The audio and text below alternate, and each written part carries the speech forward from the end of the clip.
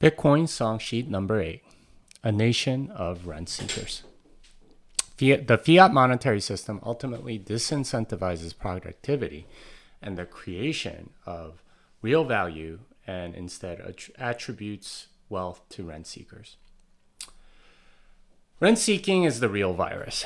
The virus spreads from person to person through central bank-backed fiat monetary system and grows like a cancer through regulation. Rent seekers think they are providing some value somewhere, but can't identify how because they aren't providing any. They are able to extract the tax from various transactions, consuming resources without producing. They are a cancer ruining civilization, infecting governments, corporations, and everything in between. What's making rent-seeking thrive?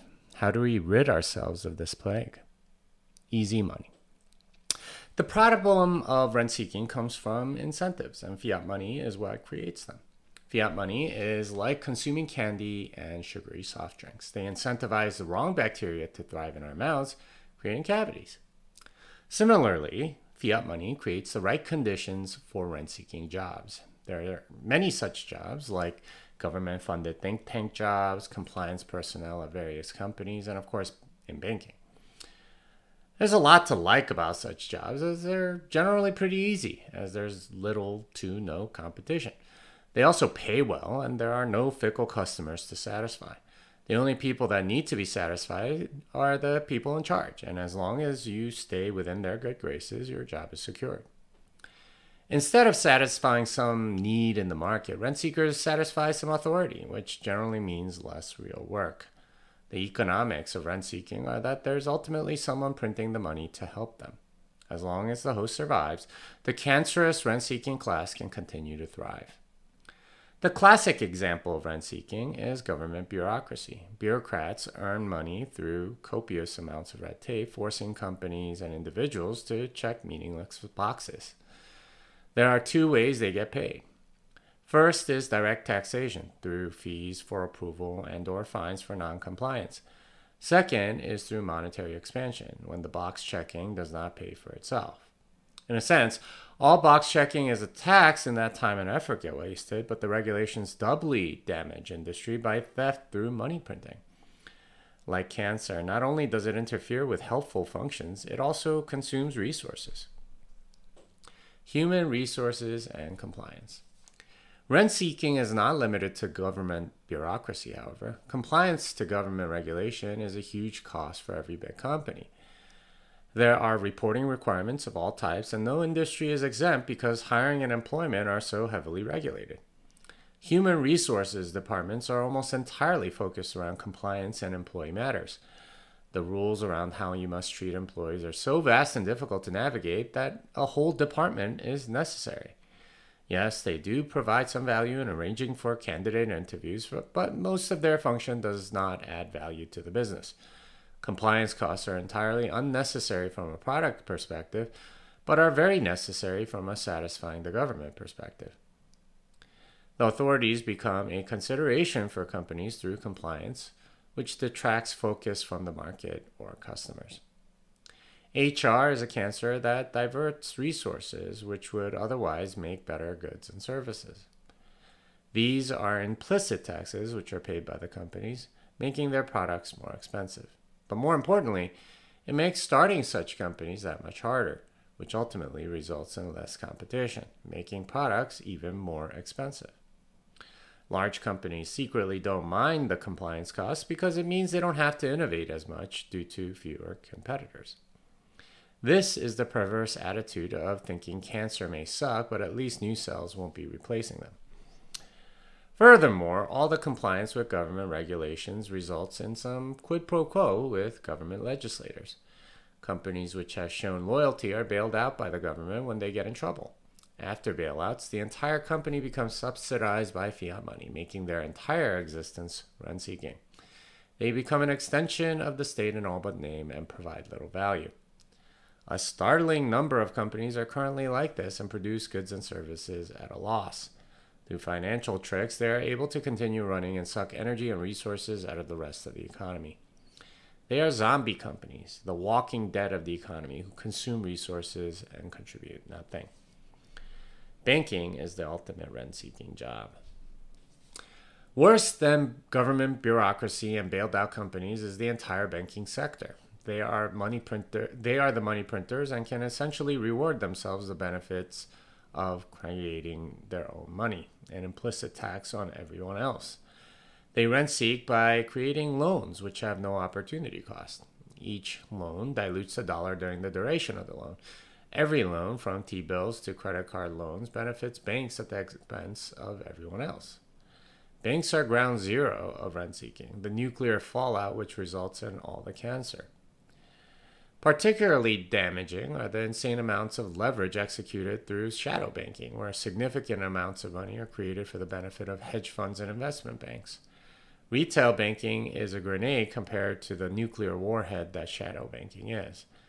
They create nothing useful for society, and everything they do dilutes savings at an insane rate for dollar holders. What's terrible for dollar holders is enormously profitable to the bankers. This is why for the past 50 years, the best and the brightest from the best universities in the world have gone into investment banking. People go into investment banking not because they have a passion for it or are particularly talented at this rather esoteric profession, but because it makes tons of money. This is doubly evil because not only are we deprived of innovation, but the best and the brightest become the worst cancer cells. Innovations since 1969. Particularly disturbing is the fact that we haven't really pushed the frontiers of human conquest since 1969, when we landed a man on the moon. Indeed, the best and the brightest have explicitly not been working on pushing the frontier because they'd rather rent-seek either in investment banking or elsewhere. The few people that actually create goods or services generally retire to become VCs, which is itself a rent-seeking business. They tax investing in high-risk startups, and nowadays are using postmodern Nietzschean investing tactics to create unicorns. They pump things because they can and steal from vulnerable and gullible retail investors. Rent-seeking is too lucrative now to bother with the hard work of making something the market really wants. Sadly, this has even affected what the market wants. Instead of striving to become better people, most people strive for more entertainment. They'd rather navel gaze than create. They'd rather watch Netflix and doom scroll than make something using their unique talents. The rent-seeking has penetrated so deeply that there's no real desire to make a difference or push the frontiers or do something meaningful. It's meaningless turtles all the way down. Altcoins are rent-seeking, which brings me to altcoins. Altcoins are rent-seeking as much as bankers, which is to say that they create nothing of value. They take the worst of investment banking and venture capital combined with the worst of the navel-gazing meaninglessness to create a super zombie. The result is a nihilistic destruction of value. Altcoins are funded by venture capital, hyped on Nietzschean will to power, and extract value from the many people who envy the cushy rent-seeking jobs of investment bankers. Unlike investment banking, however, getting into altcoins looks much easier, and the promise of money without working is what tempts people to get in. Altcoins take advantage of the general desire to be a rent seeker. The people investing in these projects want nothing more than to make money without doing productive work.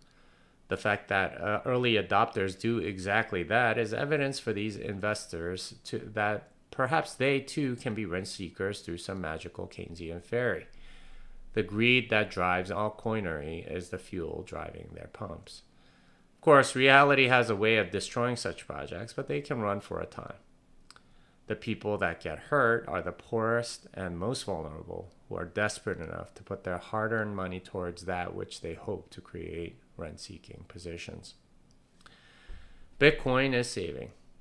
The alternative to this something-for-nothing mentality of rent-seeking is doing the hard work of creating goods and services for the market. Yet in a fiat-heavy world, this is increasingly difficult as value gets stolen from productive work through monetary debasement.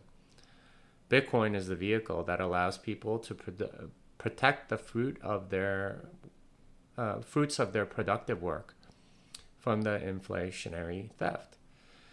Bitcoin resists rent seeking, which means Bitcoiners can finally get out of the rent seeking mentality and focus instead on providing value to the market. This results in more people creating useful goods and services and building civilization. By protecting savings, Bitcoin incentivizes honest work. Altcoins and fiat money destroy value. Bitcoin stores value for those that create it in an unconfiscatable, inflation-proof way. In other words, Bitcoin gives the advantage back to those who are being productive and creating value because there's no central authority that can steal it. More creating and less rent-seeking ultimately builds civilization. Bitcoin is an antibody that destroys the cancer of rent-seeking. Altcoins prevent Bitcoin adoption.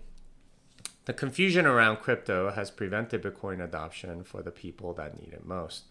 I find it tragic that many people in the poorest countries in the world have been scammed by altcoins. Many in developing countries simply refuse to put money into Bitcoin as a result of altcoin scams. Every new altcoin adds confusion to a marketplace that really needs clarity. Unfortunately, VCs are of no help as they are incentivized to pump the tokens they hold. Governments aren't helpful either since they want to protect their own fiat money and lump Bitcoin together with altcoins for that reason. We are fighting a propaganda war and we have way fewer resources than they do. Yet there's hope because ultimately the scoreboard over the long term bears out the reality that Bitcoin is superior. Most altcoins get destroyed after a year or two, and even the longest running ones do terribly against Bitcoin over a period of 5 years. It becomes obvious that only VCs and insiders make money while everyone else gets destroyed. In the meantime, many in the developing world are trying their hardest to become crypto bros instead of productively building up their own communities.